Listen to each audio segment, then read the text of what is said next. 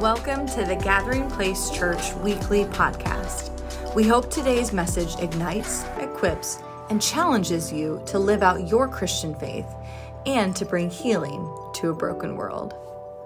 Can't wait to think of a better moment of where we just position our hearts on the altar before the Lord. We talked of last week as we saw Elijah's mountain moment. And many times in life, we have the highs, but the highs don't come without the lows. And as he comes off of the mountain, we're going to see, and this is the title of today's message, he goes from the mountain back down to the valley. And we serve a God who is in the mountains, but even more, he's in the valley. And if we're going to get a backbone, if we're going to be all who God's called us to be, we just can't worship when we see him do the signs, wonders, and miracles. But what do you do when you don't see a way out? When the door stays locked? When your bills past due? When you don't know where the breakthrough or the resources or how God will show up? And the thing I love about Elijah is in James chapter 5, it says that he has a nature just as ours. And here's the thing of Elijah. He was no special man, but he did make time and room and space to have a special relationship with God. And that's available for all of us today. There's not anything special about me, special about you, where you can get some special connection. But when you pour your life out at the altars that you build in your lives, that's where you grow in depth and intimacy and yieldedness and surrender. And what God did in Elijah, he can do in you, he can do in me, and he can do in this church.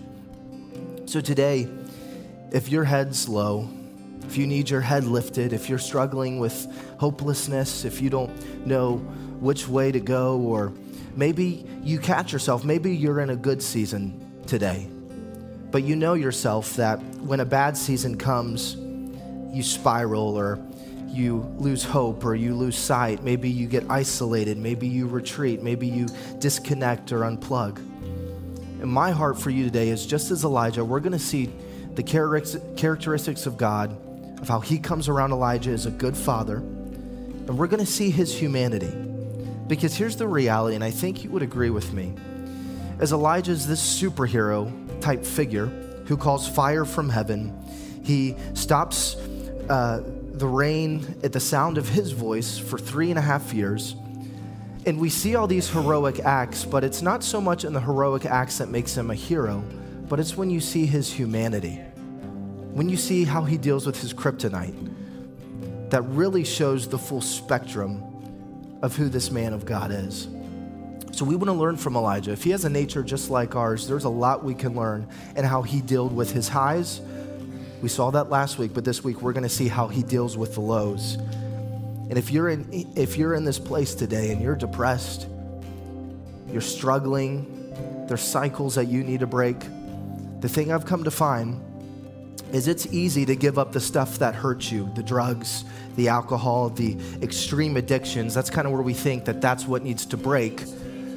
But you get into the depth of a walk with God, he then not only touches those things, but he touches your routine, your comforts, your rhythms, maybe how you're living, your lifestyle choices. They can be apparently good things, but when he calls for you to give them up or to let them go, there's a whole nother type of pain that comes when you have to let go and release and have full faith in him. So nobody is exempt. You can be way in the valley or you can be on the mountain, and God is saying it's time to go back to the brook of Cherith like Elijah did, where he experienced humility. And the cycle of life is this: Elijah was humbled, he was heroic, his humanity came, and then he had to be humbled again. So this is really cyclical of how God deals and works with us as his people. So today, I don't know where you're at. Maybe you're being humbled right now. Maybe you're in a heroic season. Maybe you're in a season of you're just eking it out in your humanity. He's a God of all three places, and you can find him wherever he's at. So you ready to dive into this today? If you lift your hands as an act of surrender, we're just going to ask for the presence of the Holy Spirit to have his way. Jesus, we thank you that your spirit is here, that the God of Elijah is the God of Garrett, is the God of us. And God, the same God we see through the pages of Scripture is a living, active, loving, heavenly Father, a Messiah, a Savior. Father, you want to get involved in all the details of our life.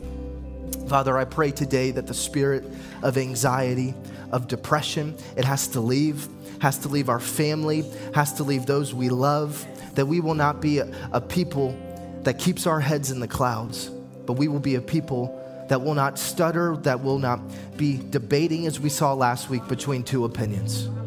Today, we're confident in who our God is, even in the valleys of our life. So Jesus, we surrender to what you want to do today. Have your way. Take my words, breathe on them, Holy Spirit, and let them connect to the hearts of your people. In the powerful, mighty, magnificent name of Jesus, we pray. Everybody said, amen. Amen. Well, you may be seated. Thankful you're here, and pray that those of you who feel God touching you, it just doesn't have to end when the awesome music goes down, but it can continue as we get into the word today. Looks like everyone's a little more comfortable today. We spread some seating out and made sure everybody had a good seat, and making a few changes as well, and so thankful. I see several new faces here, and maybe you're checking the church out and just getting your feelers out. You're in a good place. You're in a place that's alive, a church that's moving forward. And from week to week, He's speaking. He's burrowing his spirit deep down within us. And today I know you're going to walk away with a little extra life, a little extra pep in your step. And I want to jump right into that and really pick up where we left off. And I left out an important detail last week when Elijah sees the cloud as small as a man's hand in 1 Kings 18. Again, in 1 Kings 17, we see his humility. 1 Kings 18 is his heroism. And then in 1 Kings 19, where we'll be today, is his humanity. So you see these in the life of Elijah. But as he's coming off the mountain, you see really this miraculous miracle. And Dylan, if you put this up, I think it's 1 Kings 18, starting at 44 or 46. 44 says this. It says, as he saw this cloud as small as a man's hand, and that it was rising from the sea, Elijah said, go tell Ahab, hitch up your chariot and go down before the rain stops you. So this great rain, this great storm is coming. Again, it hasn't rained 3 years on the land.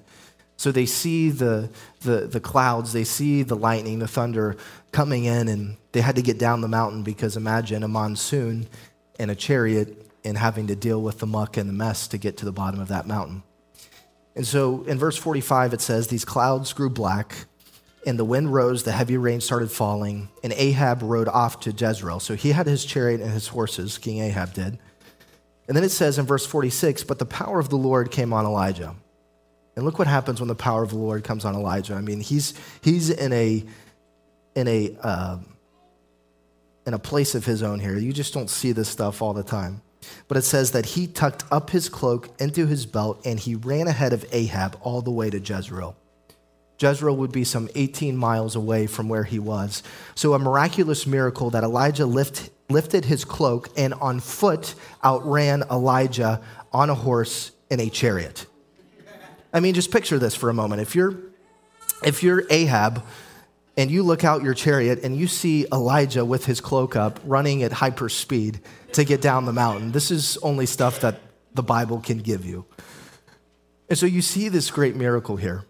And this is always what we have to remind ourselves, is what God can do in a moment when the power of God comes upon you will dumbfound and astound even the wisest, even the methods, the systems that make the most sense.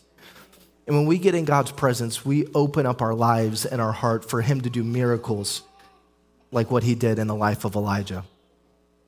But what we see is he has this spiritual high moment. He's about to hit a spiritual low. And it's going to come through the voice of a woman that we've discussed. If you've been in this church, you know the spirit that motivates her. It comes through Jezebel. And so this great mountaintop experience, fire called down from heaven. Elijah even went and slaughtered all the false prophets after the fire came. And then he runs down, and then we see this great man of God, this great a man who called fire from heaven can't handle a threat that now comes against his life. And we just see, again, his humanity. And this should give us hope. And we're going to see how God deals softly, lovingly, and sweetly, even with Elijah in his moment of distress. So in 1 Kings 19, we see this. It says, "And Ahab told Jezebel all that Elijah had done." In our men's Bible study, we're going to be getting into this week 29 signs of a Jezebel spirit, so you can be on alert and know what to look for that. And there's also going to be signs of an Ahab spirit we'll get into. But one sign we see here is that Jezebel will always demand all the knowledge, wants to be told immediately what's happened. Again, King Ahab is the ruler, but Jezebel is the puppeteer calling all the shots. Jezebel wears the pants in this relationship, and Ahab lets her do it. And so there's so much to learn between the wickedness of both, the follies of both, and Elijah. You have to be a spirit of Elijah to pierce through and make real difference, bring real change. But even Elijah, who just ran down at a miraculous moment, at the threat of Jezebel, starts to quiver a little bit. This is how powerful this spirit can be. And so it says that immediately Ahab just saw this miracle, and I would even, if I were to speculate, I would say Ahab would begin to believe. He just saw fire fall from heaven. He just saw Elijah outrun him. Surely he would know that God is with him, and maybe he should stop listening to Jezebel and start listening to Elijah. But Jezebel sucks him right back in, gets all the information out of him. What had happened? What did you do? And think about Jezebel too. She could see the clouds coming off in the distance. So as Elijah was on the way home, I'm sure Jezebel thought, oh, good. Ahab got the best of Elijah. It's starting to rain again. We won. But he comes back with some different news. And look what it said. It says, "No, I didn't win, but Elijah had executed all of our prophets with a sword." So this is a huge blow to Jezebel and to her agenda, to her plan. And so in verse 2 it says, "Then Jezebel sent a messenger to Elijah saying, 'So let the gods do it for me, and more also, if I do not make your life as the life of one of them by tomorrow, about this time.' And when he saw that, he arose," look what happened, "he ran for his life, and he went to Beersheba, which belongs to Judah, and he left his servant there." So at the threat of being executed, the same way that he executed all the false prophets, Jezebel says this, and it gets under his skin, it rattles him, and it says not only does he run, but he runs for his life. And when you just put yourself in the middle of this story, you just got to ask yourself, how can Elijah run for his life when he just saw God do all of these amazing acts?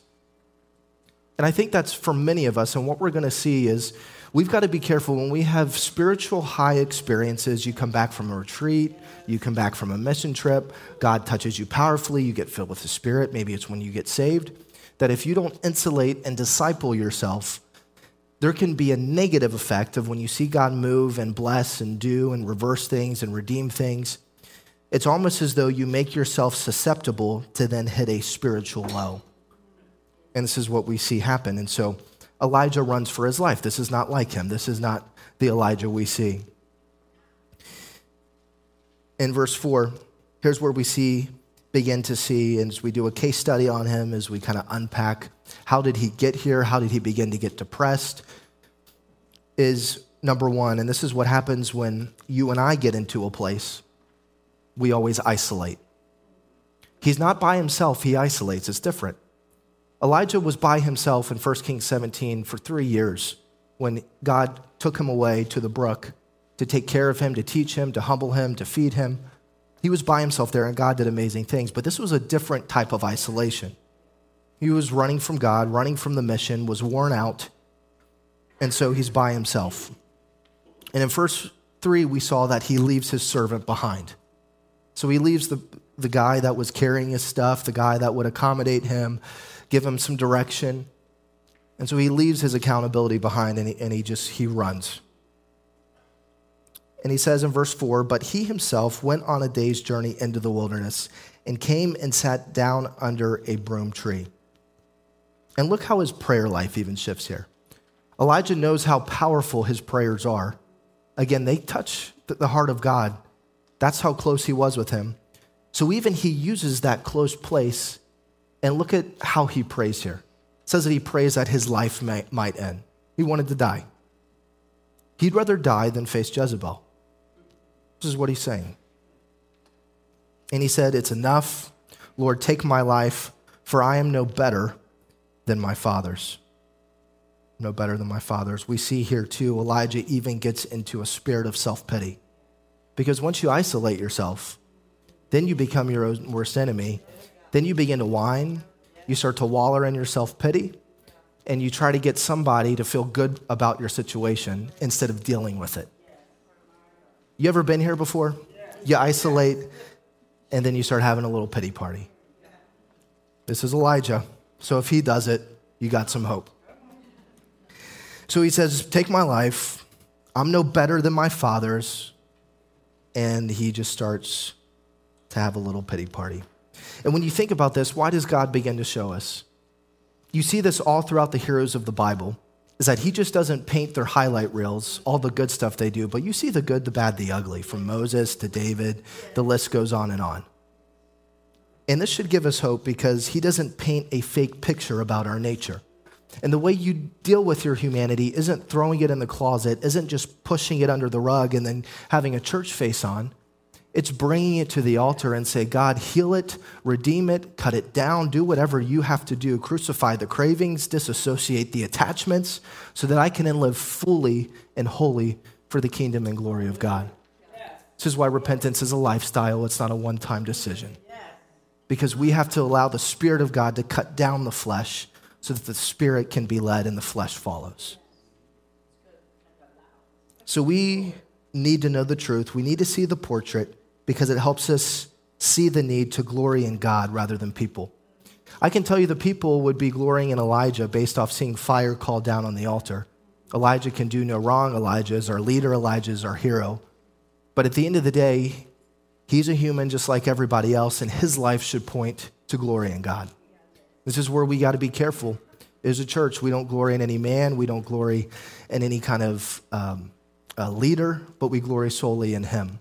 And our leader should always point us to him and get us to the feet of Jesus, because it's at the feet where the miraculous happens. So Elijah was alone. If you're taking notes, you can write that down. Don't get isolated. Don't get alone. Number 2, he was coming off a great victory. Number 3, he was feeling sorry for himself. And we're going to see at number 4, he was tired and hungry. For some of you, if you're under spiritual attack today, one of the most spiritual things you can do when you leave here is go take a nap and get something to eat. Okay? You're going to see that in Elijah's life. It could be one of the most spiritual, Holy Spirit-filled things you can do is get some rest and get something to eat. And I'm not talking McDonald's. I'm talking go get some good home cooking. And we'll connect you with some ladies in this church who can cook and get you a meal. And you'll get saved all over again, okay? You know, as he was feeling sorry for himself, you'll see this. And it's similar to how God or how Jesus dealt with the woman caught in the act of adultery. Jesus, by the law, could have had her stoned, but he gets in the way of the accusers.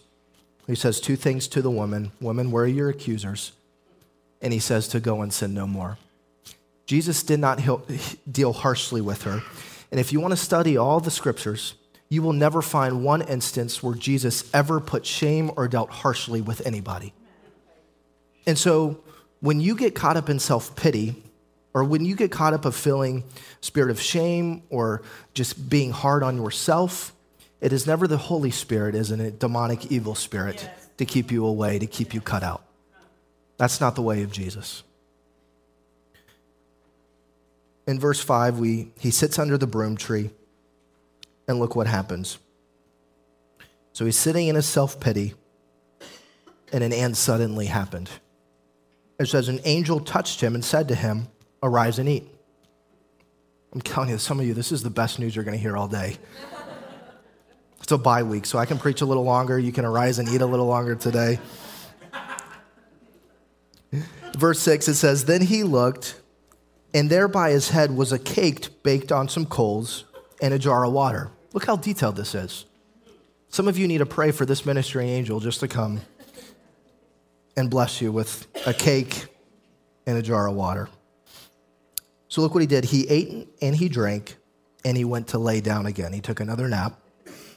The angel came back in verse 7. The Lord came back a second time and touched him and said, "Arise and eat, because the journey is too great for you." God even sees his humanity here. Says, you're not ready to go back yet. Need a little more rest, need a little more food, need a little more sustenance, need to nurture you a little bit here. It says, so he arose, ate and drank, and he went in the strength of the food 40 days and 40 nights as far as Horeb, the mountain of God. So we see the angel touch him here. And you would think a man like Elijah, who's used to dealing with God in the earthquake and the fire falling and all these big life-shattering moments, we now see a man who needs to eat, sleep, repeat, eat, sleep, repeat, eat, sleep, repeat. And it's the most spiritual thing that he can do to save his soul at where he's at and handle the spiritual attack he's under. So we see this here. And what we even see about God is God doesn't come in and address the dysfunction or address the mess or try to clean Elijah up. He just comes in and says, let me just get you a meal. And for some of you, you think, again, as Kelsey said, when you come to this altar, that it's going to be God bringing lightning on your sin, when he's saying, no, let's get you some food. Let's get some grace around you. Let's get some people who love you around you. Let's get some mercy around you. And we'll deal with the stuff. But he's not going to deal with you harshly when you come to him vulnerable, when you're open, when you're honest. That's the place he desires for all of us to be. But there can be bad theology around this of where you fear a God, you fear a father who's more quickly to strike you than he is to heal and bless you. And so you got to know this about your God, of how he deals with Elijah again and again. We see this throughout Scripture. He's now going to enter Elijah into a restorative process, get him back on mission, get vision back in his life. We preached on this during the ascension of the restoration of Peter. Peter, do you love me? Feed my lambs. Does it 3 times. Here we see arise and eat 3 times. Anytime you see something happening in a Trinity, it's always a picture. There's a restorative work to get you back in vision, to get you back on mission. And just as he restored Peter, he wasn't angry and trying to cut Peter down. He was using his grief, his sorrow, his pain to teach him a lesson that would turn into great strength in his life. So he eats and he sleeps and he gets nourished. And in verse 9, he gets up think about this in verse 8 before we get to verse 9. Look how the food that God gave him could sustain him for 40 days and 40 nights. We go to all the wrong things to try to get what we think will fix us. But when you go to him, what little he can give you can sustain you far longer than what you think you can get on your own. 3 days with him can sustain you. That word, that food, that life, that breath can sustain you much longer than something you think can just numb you, can fix you temporarily, put a Band-Aid on the issue. So in verse 9, it says he gets up, and then he went into a cave. He spent the night in that place, and behold, the word of the Lord came to him and said, what are you doing here, Elijah? So here's where the confrontation happens. And this is what we see even in Jesus, a Jesus-style question. It's always an open-ended question that provokes a response. So he gets Elijah talking by simply just asking him, what are you doing here? So he begins to talk. He got him fed, he got him settled, and now he's ready to engage in on what the deeper issue is here. What are you doing here? We see this even with Adam and Eve in the garden. Adam and Eve sin, they break fellowship, they close themselves, they go and hide. God comes to an appointed time of fellowship he would have with Adam, not as an angry, mean, vengeful God ready to strike, move heaven and earth because Adam sinned. But he says as a loving father, Adam, where are you? Again, this is the same tone and the same nature of what we see of how God is dealing with Elijah here. What are you doing here, Elijah? Verse 10, Elijah responds. He says, I have been very zealous for the Lord, God of hosts. For the children of Israel have forsaken your covenant, torn down your altars, killed your prophets with the sword. I alone am left, and they seek to take my life. So Elijah is still in pity here, still pitiful. All these people want to kill me. They seek to take my life. I've done all this for you. Why do I still feel this way? And I think some of us go to God, I've been in church every week. I've read my Bible every day. Why am I still in the mess that I'm in? And then we start to shift it off of us and say, maybe it's not something wrong with me. Maybe it's something wrong with him. See, I've even come to find this about my kids as Daniel's in kindergarten, getting a little bit older. Miss Judy and Miss Moronis are teaching him great, whipping him up into shape. Miss Judy calls him Daniel's son. He's ready to go every day. What you'll see about kids, a sign of maturity, is when you tell them no, if they can understand the word no isn't no, it will never happen, but when they can begin to discern that it's a not yet in the sound of your voice when the no happens. You'll even see this at the beginning. You go all the way back to the end of 1 Kings 18, is they had to do it 7 times. Go down and look and see if you see the clouds coming. Go up and look and see if you see the clouds coming. And Elijah there wasn't some magic number that he would answer at 7. It's just God will answer when he wants to answer, and we'll stay faithful till he answers. So sometimes when God gives you an answer, it's either yes, no, or not yet. You'll always get an answer. Might not be what you like, but the mature believer can discern it's not that it's a hard no, it's just it's a not yet. And some of you are in between that place of a no and a not yet. You with me today? All right. So he's still in his pity. Take my life. And here's the principle we see here. He began to look away from his God and onto his circumstance. Anytime you get isolated, you start losing hope, you get depressed, anxiety starts to riddle you. In that moment, there was some transition, there was some decision we made consciously or subconsciously. I took my eyes off my God and onto my circumstance.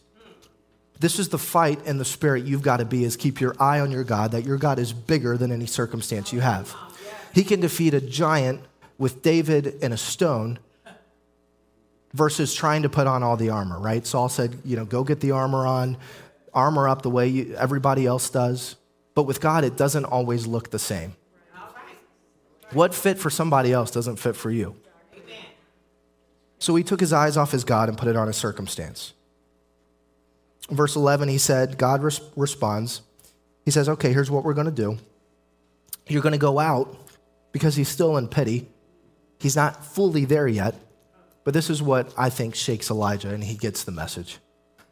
He says, you're going to go out, you're going to stand on the mountain before the Lord, and behold, the Lord passed by, and a great and strong wind tore into the mountains and broke the rocks in pieces before the Lord. But the Lord was not in the wind, and the wind was an earthquake.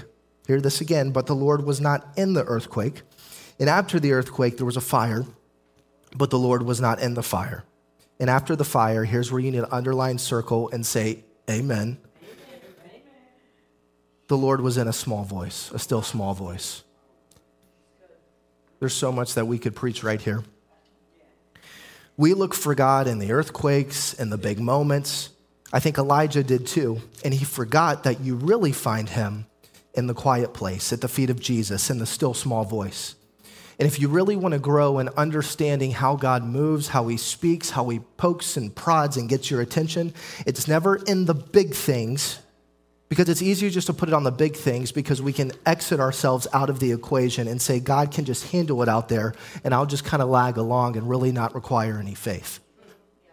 But what God tells Elijah here, you're used to looking at me in all of these big moments, but I'm here in a small moment in your life teaching you, if you can develop the skill and the quality and the heart and the discipline to know the still small voice of God, you will never miss me.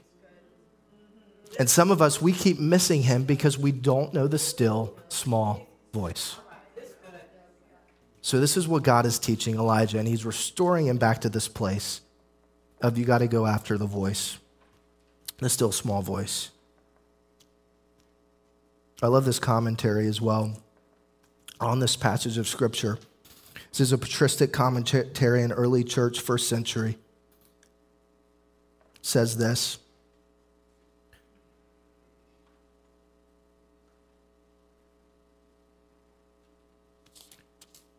Back a page. It says, the Holy Spirit, a great and powerful wind, manifests his grace in a variety of ways in prayer. In some, he will rend the mountains of sinful passions. In others, he will shatter the rocks of hardened hearts. In others, he is like an earthquake, which is an inward sense of jubilation and exultation. Yet again, in others, he is a non-material fire. Finally, in others, he is a gentle breeze, which occurs when Christ comes to dwell in the heart. You see, God can still move in all those ways, but what Elijah needed in this moment was the gentle breeze. Some of you need God to break your hard heart. Others of you need the sinful passions to be rendered. So God can move in however, he does move through all those things, but the consistent way of the believer, the Christian who sits at the feet of Jesus, you're going to catch the whisper of God, and you're not going to miss him. You're going to get your instructions every day before you go out and battle and war and take hold of all that God has for you. So Elijah catches this. God teaches him, you got to go to the still small voice.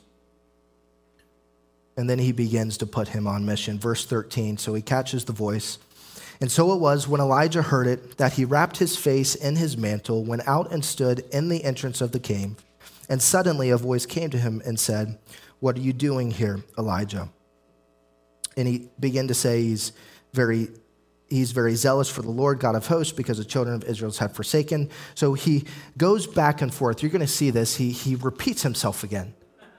So he's still whining and kind of bringing it all out. God's flushing all of this out of him. Some of you got to spend enough time in the presence of God to get completely flushed out. Maybe you need to get plunged out a little bit. If I can be a little graphic there. I got 2 kids still in diapers, so it's my world. 15, it says, then the Lord said to him, go return your way to the wilderness of Damascus. And when you arrive, anoint Hazael king over Syria. And you shall anoint Jehu, son of Nishmi, king over Israel. And Elisha, the son of Shaphat of Abel Meloah, and shall anoint as prophet in your place. If it shall be that whoever escapes the sword of Hazael, Jehu will kill, and whoever escapes the sword of Jehu, Elisha will kill. And yet I have reserved 7,000 in Israel. Hear this. All whose knees have not bowed to Baal, and every mouth that has not kissed him. So God's got Elijah's attention. Now he's putting vision and getting him back on co-mission once again. So he was afraid of Jezebel. He ran. God begins to heal the deepest part of some insecurity and dysfunction in his life. And once he gets the still small voice, he's back in tune with God. God then says, okay, my greatest resource I'm going to begin to put in your life is people. You're going to go anoint such and such.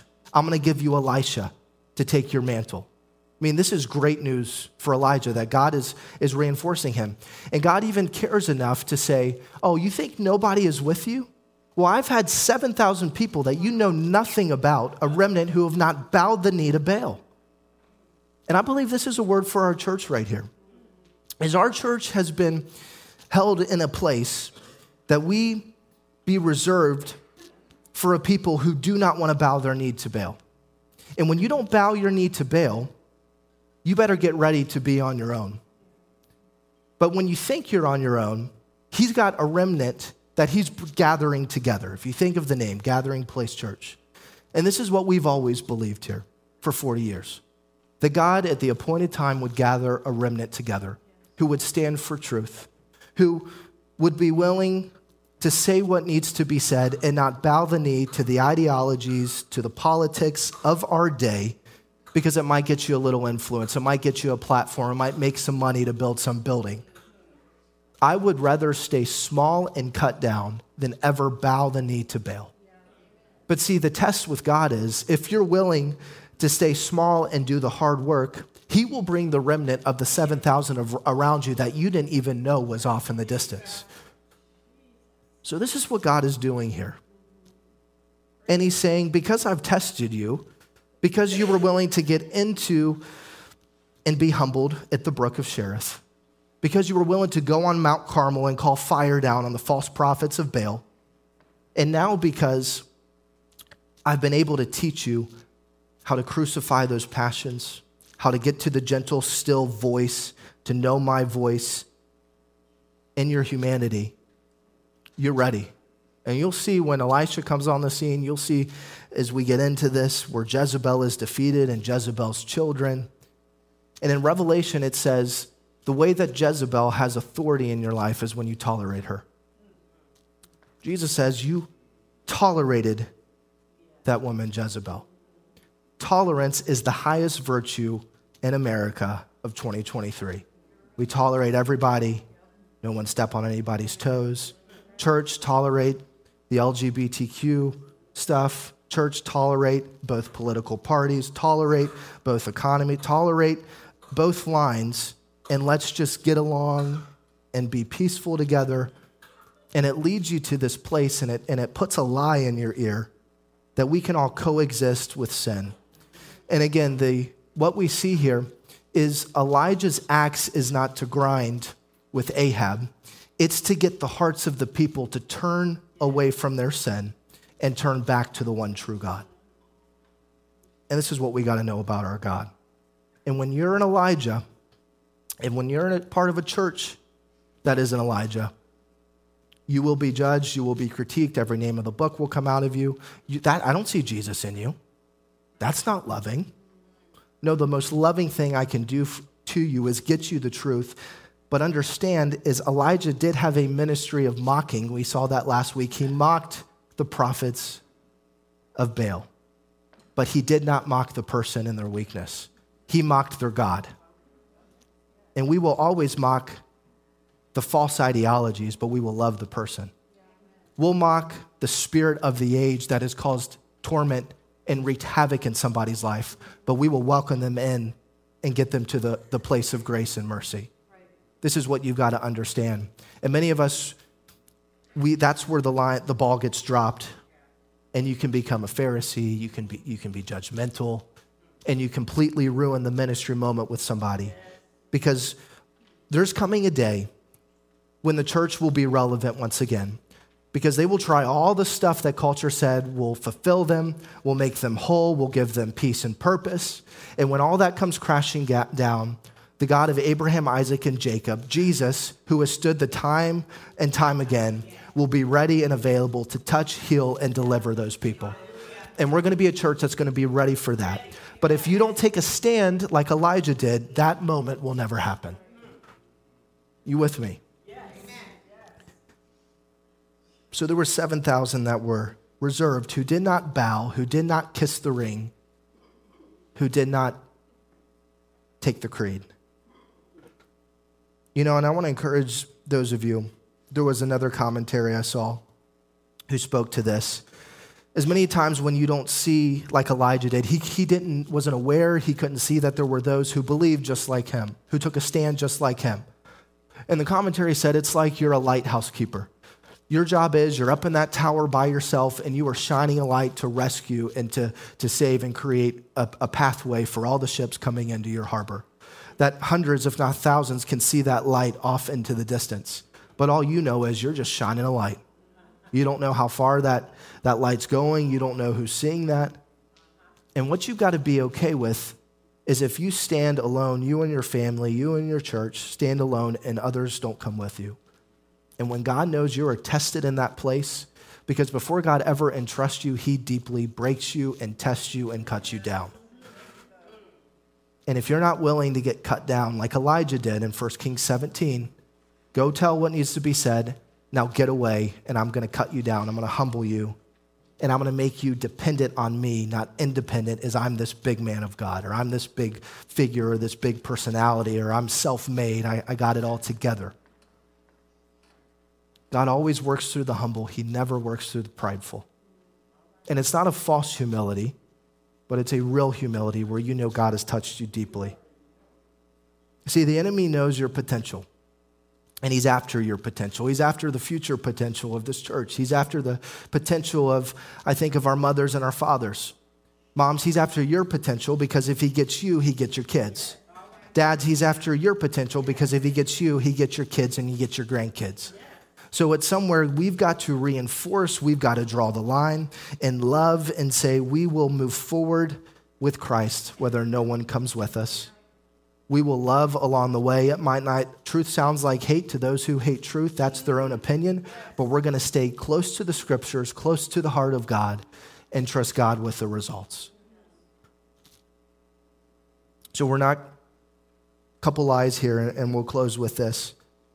The lie is you may think you have to be perfect for God to use you. That's never the case. You know this. It's not about perfection, but what I will say, it is about maturity. The rich young ruler, when he walked away sad, the understanding of that perfection there, the word is used, it is not, I'm a cookie cutter and I've got it all together. It is a place of maturity. If you want God to use you, he will use you where you're at, but as you grow in him, it's based off your level of maturity. Because if God puts more into your life, then that means more people can be blessed or more people can be hurt with how you steward that gift, with how you steward that fruit. So you've got to focus in on the maturity. The lie number 2 is it's easier to avoid the problem than face them. I'm telling you, this is the best place to face your problems, to face your trials.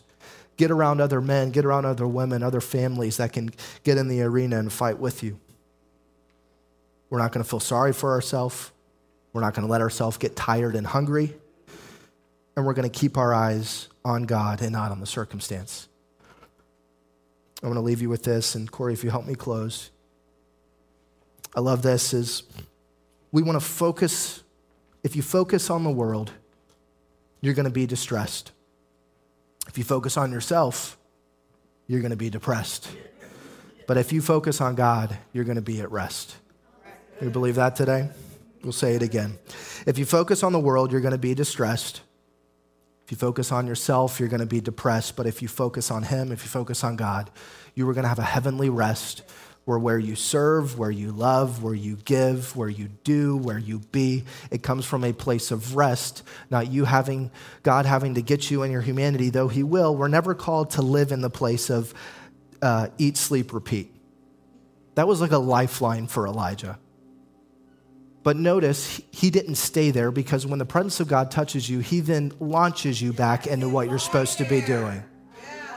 The God of the mountain and the God of the valley is, let's just nurture you and love you and coddle you in the valley. No, he's a good father where now it's time to get back to what you're called to do. Get that pity off of you. And some of you, you're still caught in the waller of pity from something that happened to you years ago. And you're stuck in that. And if you can allow the presence of God to touch you today, and you can release the pity, you can get your eyes back on him and not the circumstance, even if it was something that happened to you that was out of your control.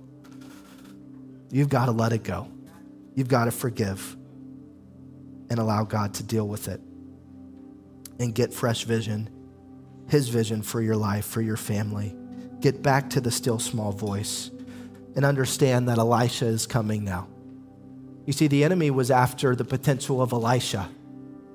And he knew he had to get to Elijah, because if he could cut Elijah off, then Elisha would never be who God called him to be.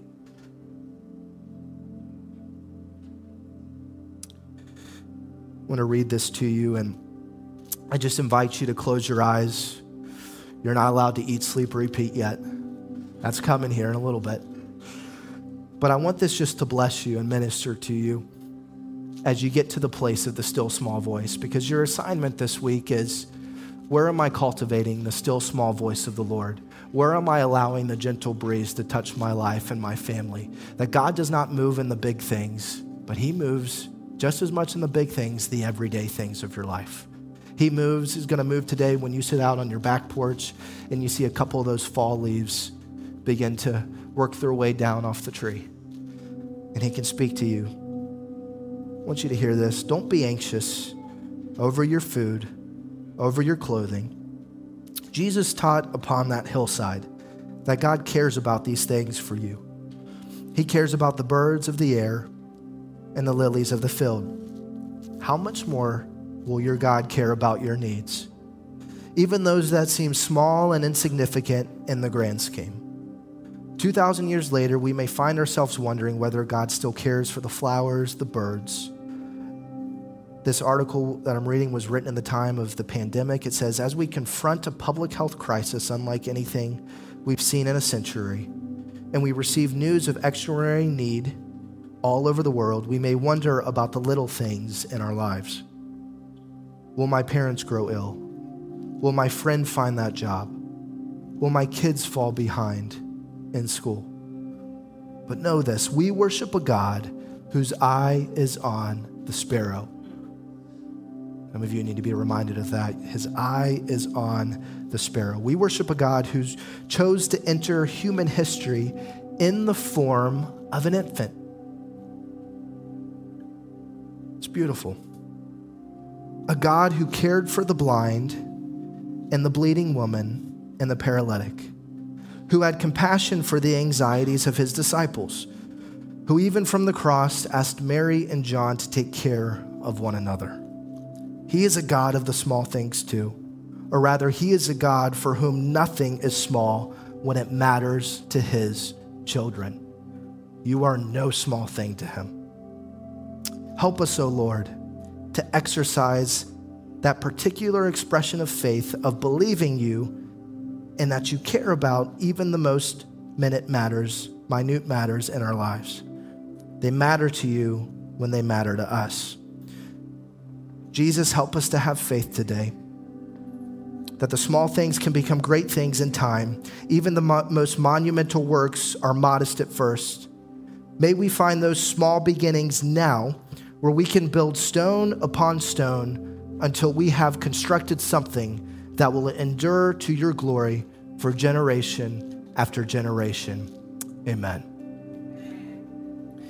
As you prepare the elements of Holy Communion today, you can stay seated and contemplative and reflective.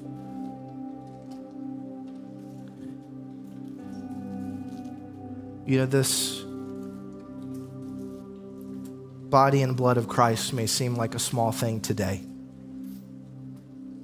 but it represents the very power of Jesus who conquered death for you. If you follow him, your name is written in the Lamb's book of life. You have eternity because of what we're about to do. You have grace for what you're about to do. You have power and fruit available to you. You have authority over hell, demons, Satan. This is no small, idle moment as we as the body of Christ partake of his body. You see, we're to take on his flesh today because we're called to be made in his image and his likeness. And today I pray you lean in just a little bit and that you're going to see this week as you get to the still small voice that God's going to speak to you. And understand this, when the Holy Spirit touches you,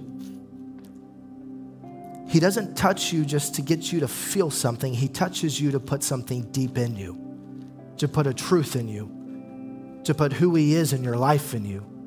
He says, do this in remembrance of him because we are forgetful. Again, Elijah just saw heaven and earth, heaven, all of everything come together.